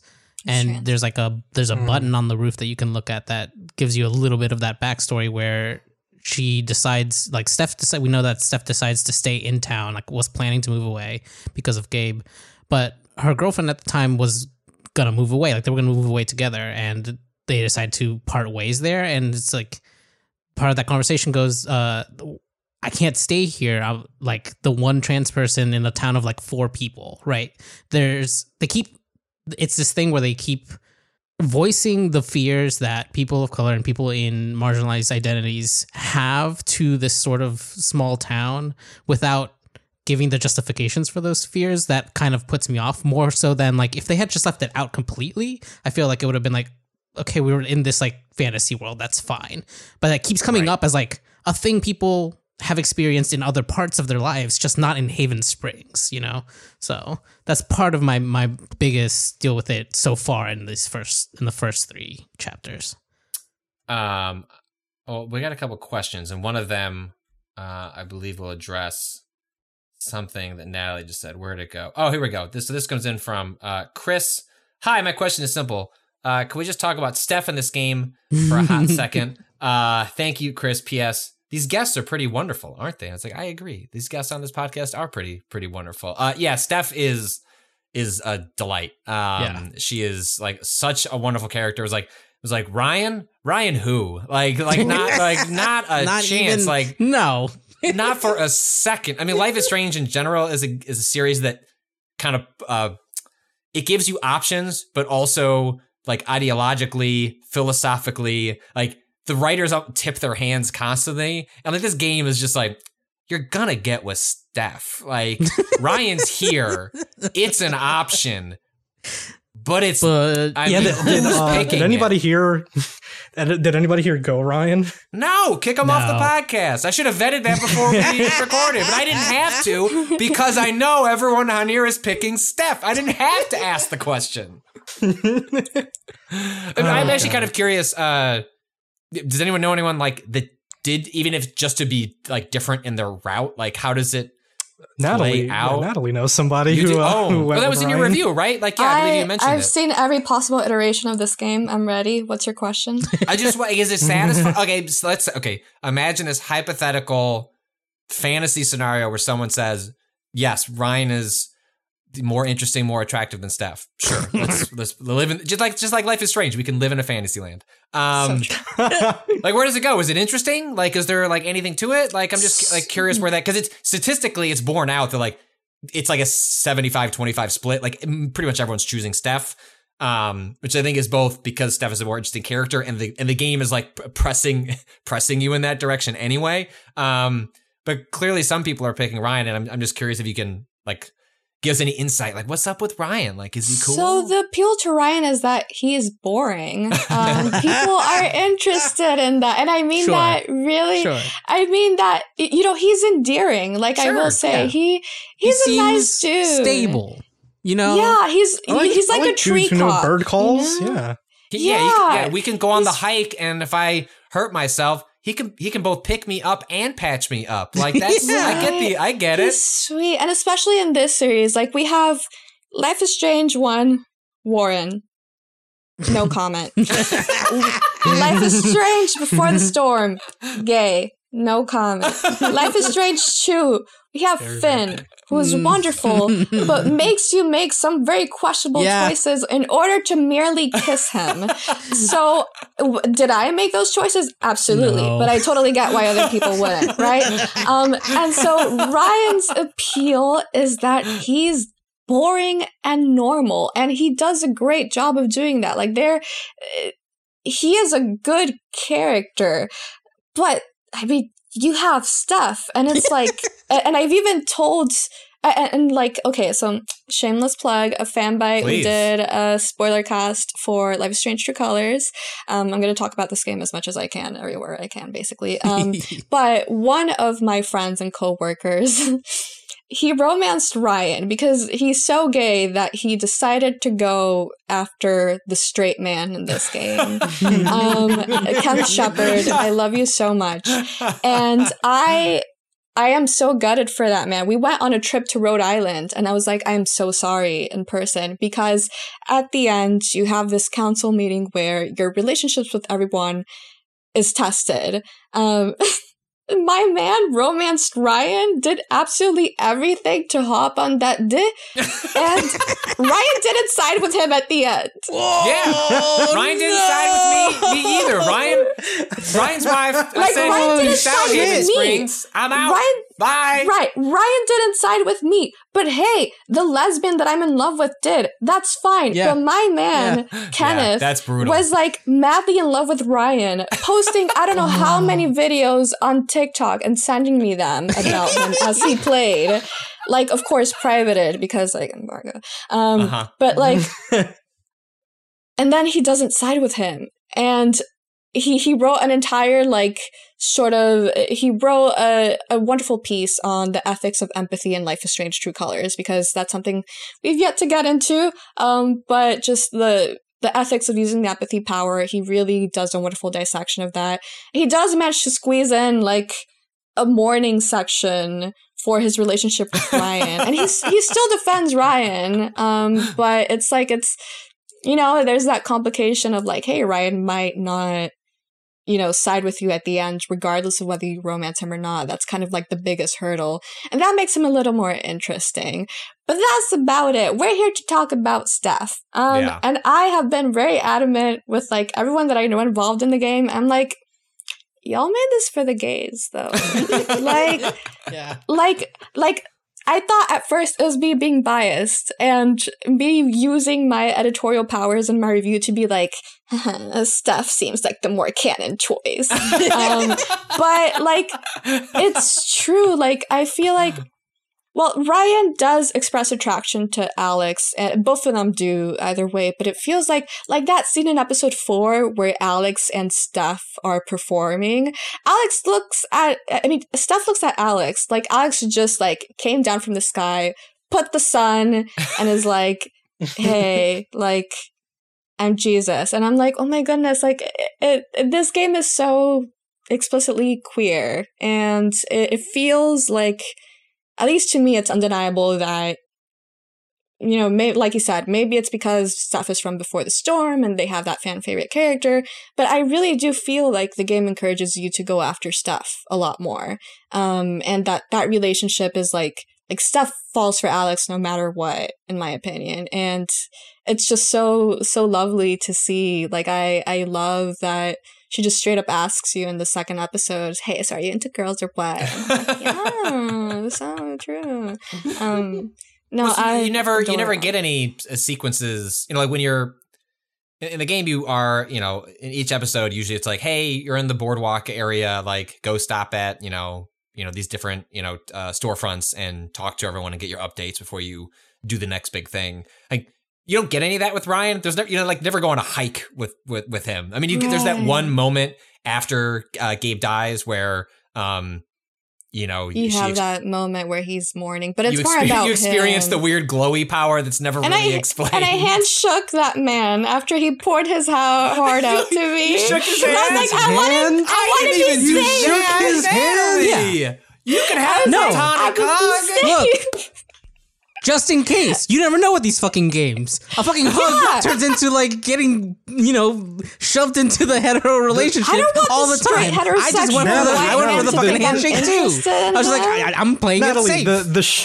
the straight white norminess will not rub off on you if you hug him. That's how it feels in Life is Strange games. Like Warren, if I could have hit that dude, like just like kicked him or something, I would have been like, move out of the way, shit. Like, that is how Life is Strange games make me. They make me feral. Like, I am unhinged with Life is Strange games. So, I feel like this Life is Strange game for me, not only was it more explicitly queer than the first one, so much more, which, like, makes me so happy, and I can appreciate it now that thanks to the first Life is Strange, I realize my queer identity and whatnot. But also, it's like, I feel like someone delved into my archive of our own profile and they saw all my favorite tags. Yeah. They were like, merch proposal during a D&D, go. Ripping up the bus ticket to profess your love strongly, go.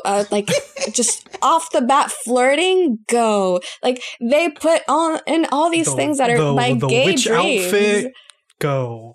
Yeah. Oh my, the witch outfit, and the performance, and the rose scene, see where you give flower and stuff. The rose. I mean, these were all like this felt like living out my gay dream, and it was so wonderful. It was so wonderful, and Steph is incredible. She's such a fantastic character. There are reasons why she is a fan favorite. I'm glad that they brought her back, and I'm glad that they just went all out with making it super gay. Like the kiss scene between the two, again, not to be biased, but actually to be entirely biased, so much better than the Ryan scene. Oh my goodness. So much more intimate, so much cuter. Steph Alex supremacy. Yeah. Excited for the DLC then. Yes, I'm very excited for the Steph-focused DLC. All right, I think this question will touch on something I wanted to get into, which was that and I've talked about this with you, Natalie, like about how the supernatural elements of this series, I wonder if they need to stick around or if they are just considered part of the formula. And anyway, we have this question from Scout. Says, hi, Waypoint. Hearing you talk about the Life is Strange games and how they intertwine narrative with their various supernatural mechanics to greater or lesser effect, I wanted to write in about how, for me, this incorporation soured the ending of the original game, which I otherwise loved. Spoilers for Life is Strange follow. You're good, Scout. For me, Max's time travel ability functions clearly as a metaphor for queerness, a strange inner attribute coming out of nowhere, out of her control, and otherness about her that upturns her life. She's struck with it upon encountering an old friend with whom she begins an intense relationship. In the end, the game reveals that this ability is the ultimate cause of a supernatural doom bearing down on the Bay, and Max must give up both the ability and Chloe to save it, which results in a narrative about queerness I cannot accept. Quote, that everything would be better if this one thing about her was plucked out completely. Structurally, it works. Time travel governs the story, the whys and hows of it fit mechanically, but the symbolic weight of it leaves a bad taste in my mouth. Close relationships between narrative and mechanics can make stories hold together better, but they also attach more importance to the meaning of that mechanic. Which I thought was an interesting read on the game and how the supernatural functions both as metaphor and as a mechanic. But, before we get away just from the first game, like, Natalie, I'm curious what you take, because we've had a lot of conversations about that ending and we alluded to it earlier. I don't know. What do you make of Scout's take on how that intertwines with the narrative? That's such an interesting take. I feel like the Life is Strange remaster is coming up. There's like an entire thing to be said about the first Life is Strange still. And I know that we've talked about the ways in which that ending sort of feels present, like the effects of that ending feel present in this one for True Colors. I mean, in terms of the take, and I think it's really interesting. I think in terms of discussing the endings, I think True Colors replicates a lot of the myriad issues that I have with the first game's endings. And I guess we can talk about, do you want to talk about that now? Yeah, let's just go. Like, okay. Cracks knuckles. Raise, Wakado, you can participate in this. Well, you can't raise your hand. But you can tell me, raise your hand if you stayed in Haven Springs. I did both. So okay. Have you picked a canon? Because I mentioned in my review, this is like the one choice in a game that I'm not certain about, and that depends entirely like on my playthrough. Because I've watched people play, and I'm like, Jesus, like, why would you stay in Haven Springs? You know, like just get out and go like marry stuff on the road. But for me, it's the cop didn't side with me and Ducky didn't side with me. I don't care about them. So I'm fine. Like, I'm fine staying in Haven Springs. But I did originally choose to go with Steph. But like, I love both. So like, I can't really choose. So, yeah, I left too. I had Ducky and Ryan. They went against me in the confrontation moment. And I don't know. I just felt like she didn't owe this town anything. It gave her something, but it was kind of mere coincidence that her father ended up here. she ended up here because of Gabe looking for her father. I feel that's an important detail. I feel like some people, it's easy to miss. I wish the game forwarded it more of like, why did Gabe, because I was thinking about that as the ending was playing out. I was like, boy, this is like a really strange coincidence that the entire Chen family ended up here. And then I Googled like some variation of that question, and someone had an article on a website that was like, why did Gabe come to Haven Springs? Like to search for their father. To search for her father. And it's like it's in there, but it's a small detail in the game, and it's never said out loud as far as I can recall. And I wish that would be, because it helps make the ending of the game not feel so coincidental. But I don't know, like, yeah, I got to the end and was like, I think like what Haven Springs proved for Alex was you can make a home where you want to, and that the experiences here were important, but you can go find that home somewhere else. And the people here who did stand with you will still be in your life, and you can come back to Haven Springs and maybe even move here. But maybe that's a choice you make later when it's not so tied up to the experiences of, I don't know, how long does this game take place over the course of like 3 weeks? It's a really intense couple of weeks. Yeah, I mean, Moises, I'm really interested in hearing your take on this, because for me, I absolutely agree. Like that, those were all my thoughts as I decided to leave Haven Springs as my first choice. But first of all, okay, that montage is just expertly done. It is really pushing the dial. Like, why the fuck wouldn't you want to stay here? This is going to be a beautiful. Like, and then I guess it depends on whether you interpret that as an epilogue or if it's a fantasy of what could be. Right. There are different components to it. I guess I'll start with, like, for me, I think Life is Strange is really good at giving room for your emotional projections. And at least for me, there was enough in the 5th episode. I know that we just talked about like how it could deal with race a little more explicitly. But for me, as a first-gen American, I felt that there was enough context in that 5th episode that resonated with me. That when Gabe says the line, you don't question it, you don't doubt it, or wonder what might have been. It's your life, the life you fought so hard to have. And for the first time in a long time, you just live. And then the other line where he talks about Alex being transformed by Haven as much as she has transformed it. I think those lines really spoke to me, like I was like sobbing. They spoke to me because like so much of the first gen American experience is just to want to have a normal quote unquote life. Like I mentioned this on the Fanbyte podcast, but like I know that I overwork myself. I'm my family's breadwinner. I provide for us because like I feel that as a first-gen American, if I don't do everything in my power to try to have a normal life someday, the life that is afforded to so many other people who are not first generation, that I won't get to have that. And for me, I really connected with Alex fighting so hard and going through so much just to have an ordinary life. And ultimately, I wanted her to have this. I wanted her to just live. That feels like such a difficult thing to aspire to when you're first generation, when you're queer, when you're a woman of color. And that she has the opportunity to have that, to me, was really moving and special, since it's ultimately what I dream of having. That being said, the other aspect of this that I would like to go into is the fact that, like you said, Patrick and I have talked about the first ending. He's talked about how like you saved Arcadia Bay, but you know that saving Chloe is canon because you're an intellectual. I can play both sides. I could say I'm sorry I couldn't kill the entire town, but the one where she survives and they're together and the town is destroyed is canon. I was emotionally manipulated by the game to pick that choice, but in my heart of hearts, if there was ever a sequel, that town is fucking dust.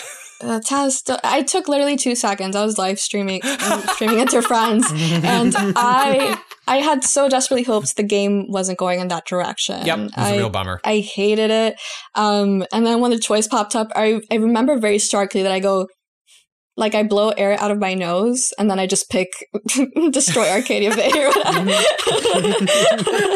Like I said, Life is Strange makes me a menace. But there's so much to be said for the way that first game emotionally manipulates you into really picking that choice to sacrifice Chloe. Like it does a whole montage, it's an extended ending, and it's like they were very adamant about saying, hey, both choices are canon, both are okay, it depends on your playthrough. But it's like if you give that much more material to one ending over the other, people are going to run with the idea that one is canon over the other. And I think Life is Strange 2, the way that game incorporates its choices into its endings, absolutely exquisite. I got the worst ending in the entire game, and I wasn't even angry about it. Like that game. Which one's the worst? The one Sean dies, and and Daniel goes to Mexico alone, and like he's followed by gang members all the time, and he has to like use his powers to like fend them off. It was the worst ending, and I thought I was making the best choices throughout the entire game. That game, the way that it incorporates its choices, there is no game that comes close to it. And so I am disappointed. Most of the endings fucking suck, but in the right way, right? Like in the right way. I think mine, they split. They weren't together. They were split. Both of them survive. But I think Sean ended up in Mexico, and I forget where. There's one that's that Daniel stays with Karen's parents. I think that's where mine ended up. Yeah, that's my favorite one. There's also the one where Sean goes to prison for several years, and he comes out. That's the one I got. Damn. That one's so powerful. Those endings that are one fucking really killed me. Just like I prefer. I would like if we're talking about the ways that would change in the future. I would like for them to get away from like this big choice at the end that determines a lot of the outcome as a culmination of your choices as a binary, because like I'd much prefer the game just interprets that for you, and it's like, hey, you made a bunch of choices up to this point.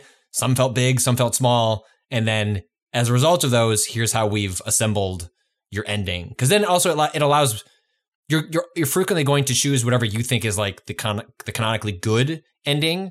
I think you get like it just says people were like pressed to choose that. It's often why you do like a Mass Effect. You're going to do the good stuff, and then my second playthrough, I'm going to be an asshole and like see how it goes differently. Like we're just kind of engineered that way. And if you strip that away from the player and just say, hey, you made these smaller stake choices, and now this is the consequences of those actions, and it's just out of your control. I think that's a better way of paying off that stuff, because it allows all three of us to have kind of crummy endings and also feel like, damn, yeah, I guess that's just the way it went. And that feels canon. Yeah.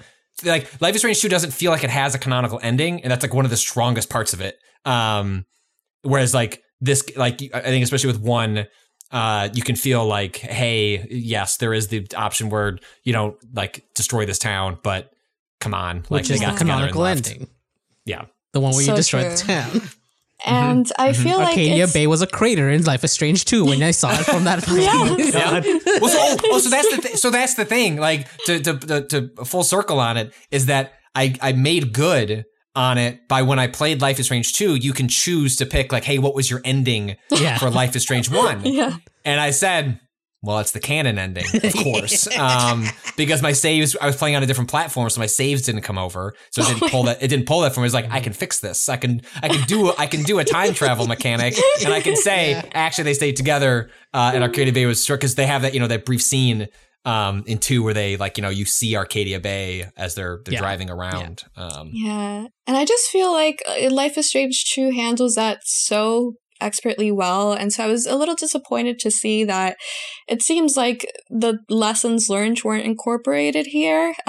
Here it's a little less egregious, because if you choose to leave Haven Springs, you do get a playable section of the game, and that is doing a lot of heavy lifting. By playable, you just get to go on your phone and see stuff, be like, fucking up, babe, and then you get to see my block or any messages that you have, which like aren't any, I think.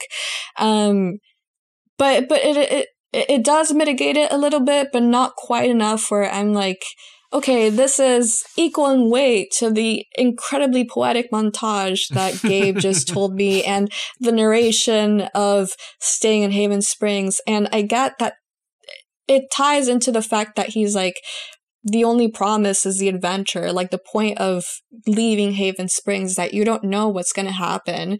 But also I would have liked a montage to like of Gabe just because it's not really Gabe. So it's like it's imagine Alex some of projecting what might be possible. Like seeing Steph and Alex in a tour bus or something. Like I would have loved to see those scenes. And also Gabe doesn't know what the fuck's going to happen in Haven Springs. Like, you know, like what well, if also, the game ends with, you know, a giant ethical and criminal black eye on, you know, this mining company. The implication of like all of Haven Springs is like this mining town has been completely subsidized. Like its economic success is only because of this mining company. And if they were to pull out because of like the results of like the events of True Colors, like I don't know that Haven Springs is going to be all that appealing of a place to live in 10 years if they're not getting propped up, you know, like the art festival. All of that is completely funded by that place. And maybe they get a big settlement from, you know, or something like that. But I don't know. Like I was also influencing my decision. I was like, I don't think the housing market's going to be very good here in a couple of years.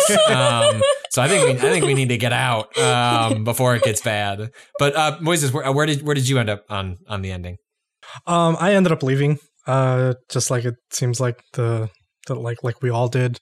To kind of piggyback off of what Natalie was initially saying about how people from marginalized like walks of life tend to want like some kind of normalcy.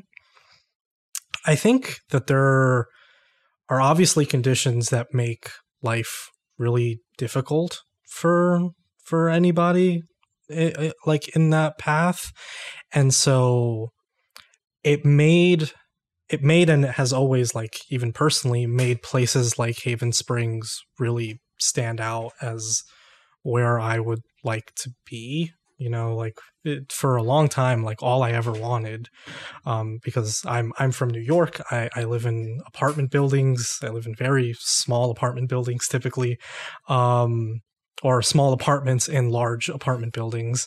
Like I went to Boulder and like I loved it. Like I didn't explore every nook and cranny of it, but it was there was such a different like quality like just in the air that it's all the kinds of things that I feel like you strive for a long time. And so when I arrived at like that last choice, it was like, yeah, no, I do want normalcy, and I think that Alex would want normalcy, especially after everything Alex has been through even just before the events of this game, but especially after the events of the game, she deserves normalcy. But also, you know, isn't that settling? Like, don't we actually deserve more than just normalcy? Like, normalcy is the compromise, I think. And maybe this is just the fact that I'm also taking an American Dreams class in my school right now. So I'm actively discussing this in papers and shit. But like, the American Dream, I think, for like a lot of POCs especially, is like a compromise. You know, it is, we will take what we can get because the conditions under which we live have made it so inhospitable to want anything more than that. But we fucking deserve more than that. Like, we absolutely deserve the chance to make a life of our own. And we, like, even if normal sounds good, like, no, I want to make my own path in life, even if it's a fuck up, you know, even if Alex like goes out and performs and has Steph as her roadie and like they crash and burn or whatever, like at least that's the path that Alex has chosen to like she is elected to go down, because everything up until now has been like chosen for her. You know, like her family like fell apart and she couldn't control that. And so she was given over to like the foster system. You know, she was separated from her brother, but then was drawn to Haven Springs because of her brother, who had gone there trying to find like their dad, but then like sculpted a life for himself, which is a life that she then inherits. you know, like down to the point where like, and this is another thing that I was a little uncomfortable with, like Gabe leaves. Gabe doesn't leave. Gabe dies. He doesn't just leave Haven Springs. Well, he doesn't just hop on a bus. He's still in our hearts. He's taking a gap year. Yeah. Gabe lives on in our hearts. He has left the mortal realm to join us in the Life is Strange spirit realm in our hearts. Exactly. But Gabe passes, and then Alex even inherits like not just like his apartment, but like almost his relationships. Like she fills the exact same gap, not for everybody, but especially for like the two romances, right?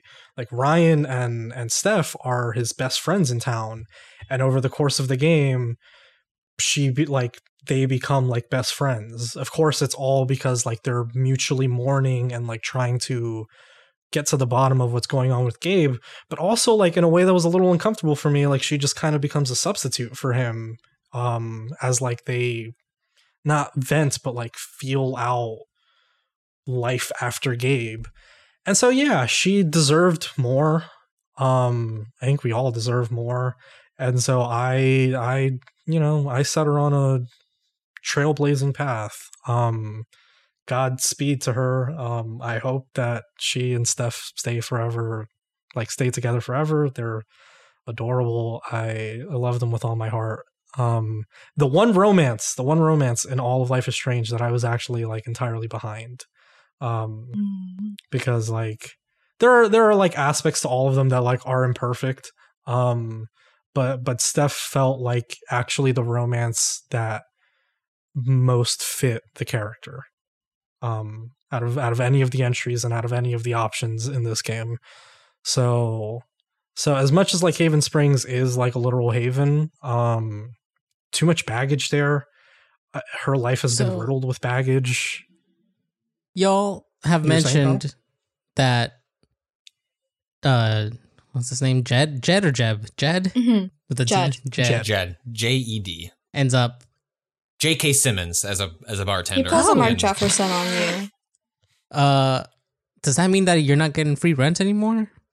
That's a great question. I feel like you have Jed over a barrel by the end of the game, but I feel like the free rent thing makes a very compelling argument for staying in Haven Springs. But if that's off the table, I can understand leaving, right? Because so much about the compromises we make as first generation people are about this, like finding the ways that you can even survive in the world, right? Like without the institutional, like generational wealth that other people have been able to build up. Like I don't get help from my parents. I help my parents, right?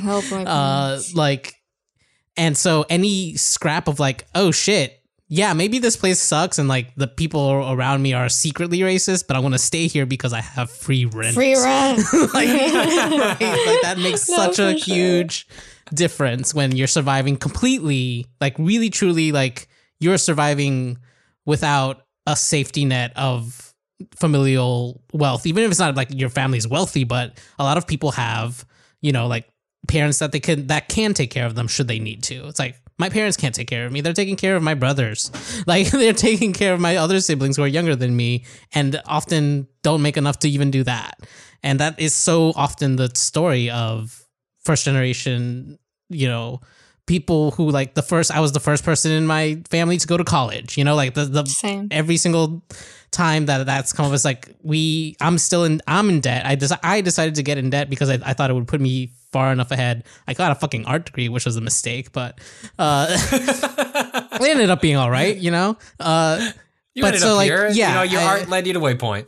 I'm not, obviously I haven't actually hit the last chapter, but yeah, I was wondering whether or not that idea of like, well, how much of this is like you can survive here is the reason you might pick Haven Springs.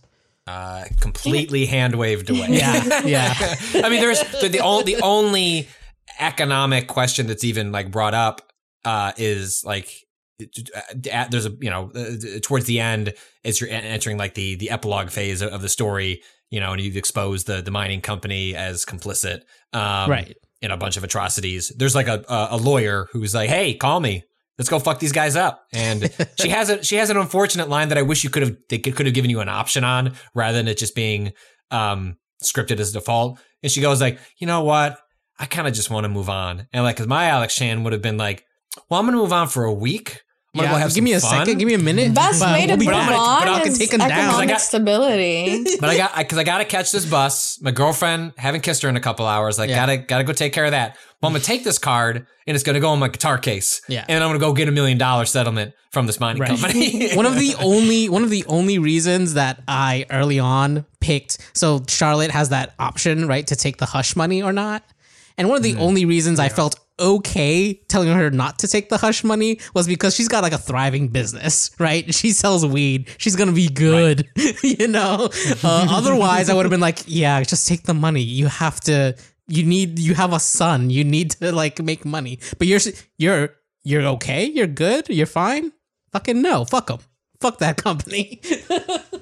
Ultimately, I think it ties into why I do, like, if I had to pick between the two, I would leave Haven Springs because ultimately it's not really a great choice, like, the more that I've thought about it. Because it's like, you either stay in Haven Springs or you leave, but you can always come back.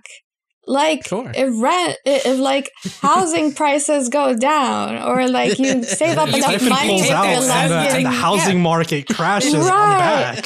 You get the settlement money, you come back, you're a kingmaker when you return. Exactly. So it's like, I can do both. I can leave for maybe a year. You can buy the racists out of their property. And like just that's a real fucking fantasy here. Yeah. Chloe and Max can move in, and this will just become like the Life is Strange town. Yes. I mean, those benches are like traveling, as we know in Life is Strange. We're going to break Sean out of prison, like using our powers. Sean can visit from Mexico, or like after he gets out of prison, whichever one he got.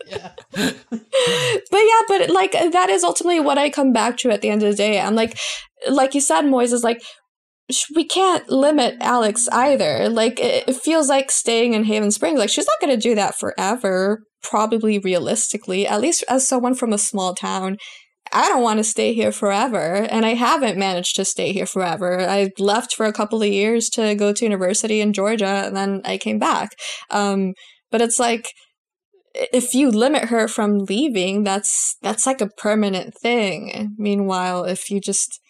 Yeah, I mean, to me, it feels like it also limits Alex. So it's, I love the choice. I don't know if it's a good choice in the end. It's not like the stakes aren't anywhere near as high as like destroy town for girlfriends or kill off girlfriends for town, or like use telekinetic powers to like break through the cops lining the wall, and then, you know, like maybe your family goes to prison, or like you never see your brother again because he's in Mexico and you're stuck in the like, the stakes aren't anywhere near as high, and you could realistically do both. You can go off and do the band thing and then just come back to Haven Alex, like, it's fine. So we hit a lot of the things that, I mean, I could come up with other topics to take us for another hour. I'm attempting to be semi responsible with this, but is there like any closing thoughts? Like, Natalie, have you thought about what is Life is Strange 4 to you? Have you already sketched out your fanfic of like where you want like this series to go? Maybe like where it goes from here. I know we touched on a little bit earlier, but maybe that's a good place to leave it. Like, what are you looking for from either the future of this series or this style of game if we get another one from Don't Nod that goes in a different direction? Just as long as it, like, when I was interning at Paste and I was covering Life is Strange 2 as the episodes came out, that was like my main beat. I did an interview with Christian Devine, who was the lead writer for Life is Strange 1 and 2. And a lot of that conversation centered around how empathy is the DNA of Life is Strange. And we have that a little more explicitly here in terms of like, she literally has empath powers, which we didn't get into, like the ways in which that power fails. There's so many thoughts, but yeah, like to me, just the core of Life is Strange is empathy and like a continuous dedication to telling the different stories that people who don't get as much empathy in the mainstream video game space are afforded. Like telling those stories, focusing on those people, and pinning them as human beings. So, I mean, the Life is Strange Stan conundrum is, especially with this one, where we got all the episodes released at once. It's like, I want to see more of Alex and Steph, and I'm getting the DLC, so fine. That's something. Better than nothing. But also the anthological nature of the series, but also I don't want to say goodbye to these characters. So, I mean, I don't want to say goodbye to Alex and Steph. I doubt we'll see them again after the DLC. In the meantime, I guess I haven't really thought about, like, I'm in so deep that I trust whatever they're gonna do. Yeah. Yeah. And right now I just, like, I'm not a good sleeper, so I'll wake up several times throughout the night. So, like, I'll check my phone, check the AO3 tag for Chenrich, be like, okay, no new updates. Then I'll go back to sleep. Then I'll wake up and I'll check. I'm like, oh, a new fanfic, and then I'll put it on my reading list, and I'll go back to sleep for when I'm awake. So right now, that is my headspace. I'm just stuff. Alex, Life is Strange: True Colors. Like, I know that game in and out, and I don't want to leave it. And the DLC is coming out on the 30th, so that's nice for me. But that's sooner than I thought. Oh, geez. Yeah, it's real soon. Have an interview going up with some of the devs next week. But yeah, it's like I don't know. I do hope we get a Life is Strange again very soon, because I don't think I can go like. Technically, it's been maybe 2 years since Life is Strange 2, like 2 to 3 years. It's felt like so much longer. So I don't want that. Yeah, I'm hoping that Don't Nod has something to fill the gap, next year, while we wait to see what Tech 9 gets up to next. Yeah, I'm with you. I had some fears when I saw Life is Strange 2 announced, and that came right next to the Adventures of Captain Spirit. It was like, oh, like, is the thing here we're just going to checklist like a different, like, marginalized group and make a game out of it? I was like, that seems really dicey. Like, that's I don't know that that's a formula that you want on the whiteboard of, like, here's the next 5 years, like, which group do we want to write a story about? And I don't think it's as simple as that. So I think my fears there were, I think, legitimate, but, like, have been unfounded by the own legitimacy of the storytelling they've done in the games. And that if you take the less cynical tact of, it's not a checklist of marginalized identities and groups, it's telling stories that aren't told and using this format in which the audience is prepared and excited for them.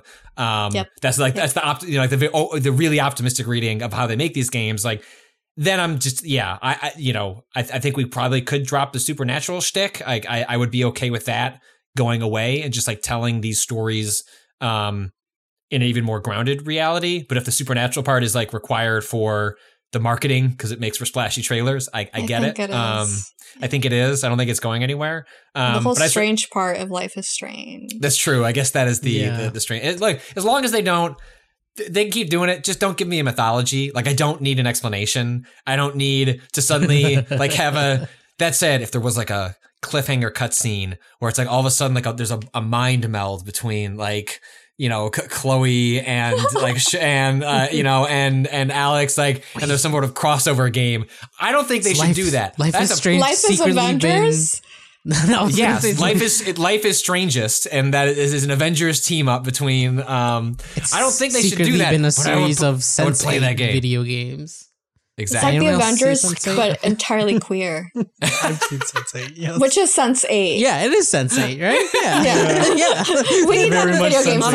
So I would be all for it. You know what? Just throw the Wachowskis at Life is Strange. Absolutely. That's the idea. Absolutely. Yeah. Well, they claim they're making the TV adaptation. They're doing like a series adaptation of Life is Strange, which I have to imagine will be an adaptation of the first game, given that it's the most popular pairing of characters. I don't know how to feel about that. I do know that I will probably be starting a week by week episodic podcast with Natalie about the TV series, because that will be the most stressed. With Shawn Mendes as a producer, I don't know. I just don't know what that's going to be. I almost take solace in the fact that most of that stuff doesn't end up happening, and so it's probably just best that they don't make one. But if they're there, I'll be there to be overly critical and stressed out. Because we're so critical about Life is Strange. I feel like I but for the TV show, we can make an exception. Right. I think so. Like, we can make up for all the lost ground on the games by by doing with the TV series. Excellent. But I think that's going to bring us to the end of this wonderful podcast. Moises, Natalie, where can people find you? Like, what stuff have you written recently? I know, Moises, you were just on, but like, and Natalie, what have you been writing lately? What are you excited about, proud of? Like, this is your time to let know people where you're at and what you've done recently. Moises, do you want to go first? Oh no, I went last time, so you can go. Oh, okay. So I am the feature contributor at Fanbyte. That is like a nebulous title to say that I basically I moved away from news writing very recently, so I'm more working with freelancers, editing pieces. So if you pitch Fanbyte, I will probably see your piece. But I do occasionally write. I wrote the Life is Strange True Colors review for the site. Right now I'm playing Tales of Arise, which I know Austin mentioned is pretty good. It's ridiculously good. I'm surprised.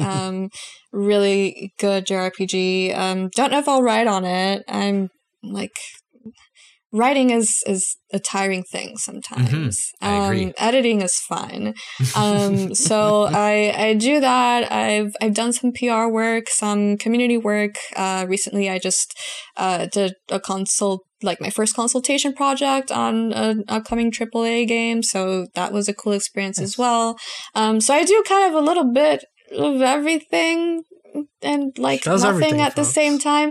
Yeah, like I don't have like a full-time position right now that I'm like, this is my identity, besides like crying about Life is Strange or Final Fantasy 13, which you can find me doing over at Hardy Misia. That's HartIMACIA on Twitter.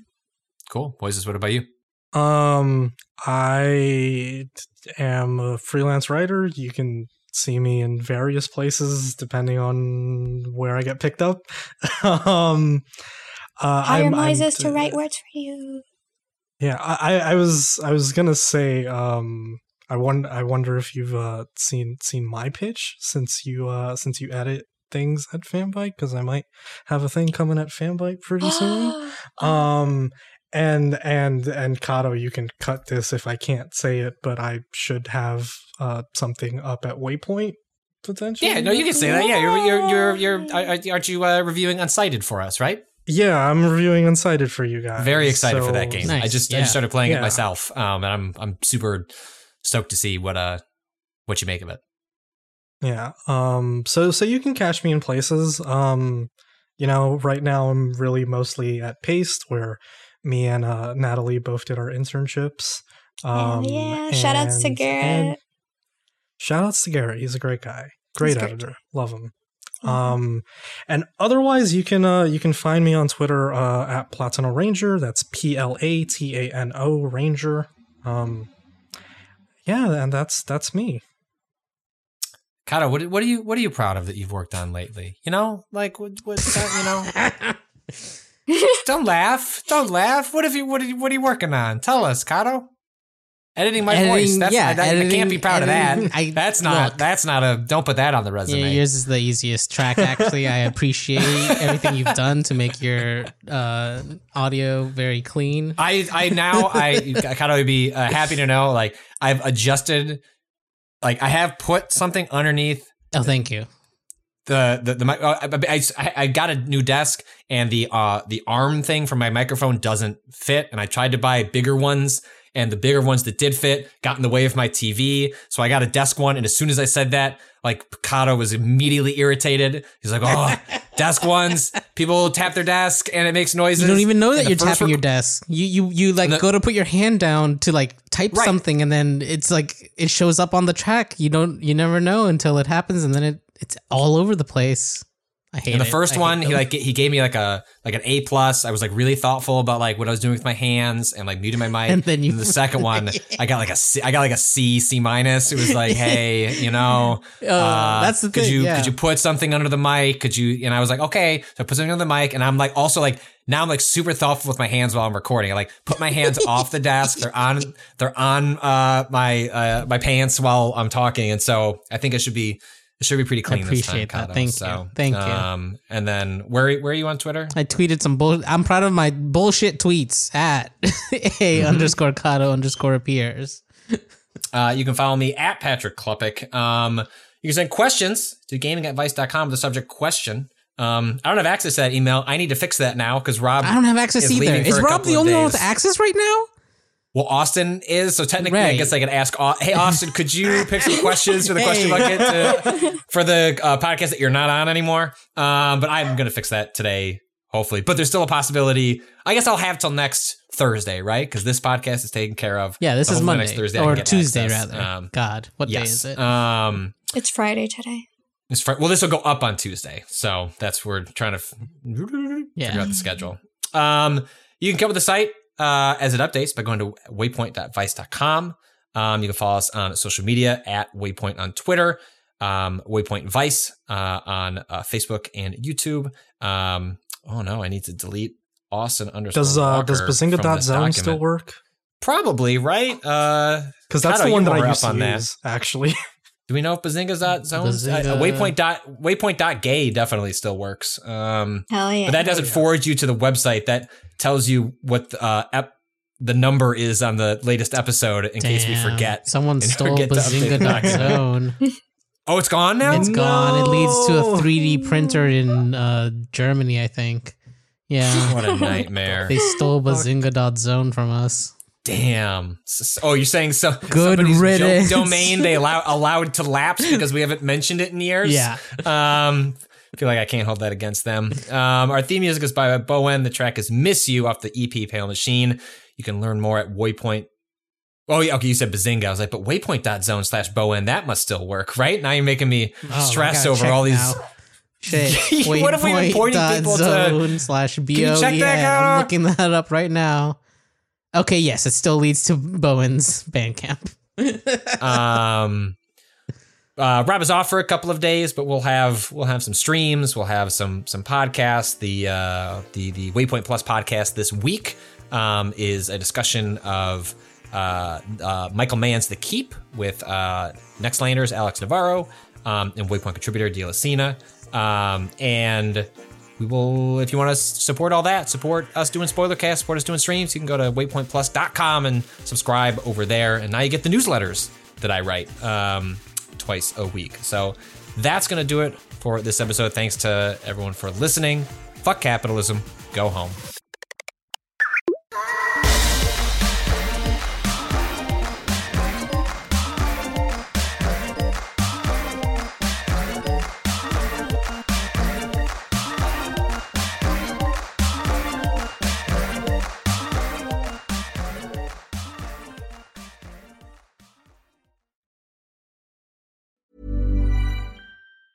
Hi, I'm Daniel, founder of Pretty Litter. Did you know cats tend to hide symptoms of sickness and pain? I learned this the hard way after losing my cat, Gingy. So I created Pretty Litter, a health monitoring litter that helps detect early signs of illness by changing colors, saving you money and potentially your cat's life. Pretty Litter is veterinarian developed, and it's the easiest way to keep tabs on your fur baby's health right at home. Go to prettylitter.com and use code ACAST for 20% off your first order and a free cat toy. Terms and conditions apply. See site for details. All right. Well, all right. So if everyone wants to start their local recordings, and then we, Moises, you already know this. We go to time.is, the website, which has a giant clock. And then how many claps do y'all do? Ooh, interesting. All right. So this is coming up multiple times. This is the Kato. I feel like people are clap shaming us for the fact that we only do a single clap, or this Kato's just that good. You know what? Honestly, only needs single clap is good. Yeah. I don't. Here's the secret, Cap. We don't need any claps. The way that Unless if I'm not on a call, we do. But whenever I'm here, we never need a clap. You just internalize the no, sync of I'm recording into an Ava. I'm recording the backup of the entire call. Everyone's voices is on one track that I can sync to. I can just sync the waveforms. If I'm ever not there, a clap is very important because I don't have that backup to sync to. You don't have the backup. Fascinating. I didn't understand. Hey, look, been doing this for years, Kato. I'm learning things every day. We should still clap just in case. You never know. One of our producers is so meticulous, so he'll be like, okay, we're going to start clapping in like 20 seconds, and we're going to do 5, 10, and 15. And I'm like, oh my God, I don't know math. Oh my God. All right, Kato, you're good on the backup? Yeah, all running. Well, even though you only have done 3.5, you should still be a full cast member for this one. All right, is everyone at time.is? I am. Okay, all right, we will do, how about 5 seconds after the minute? So 5 seconds. Flippity clap.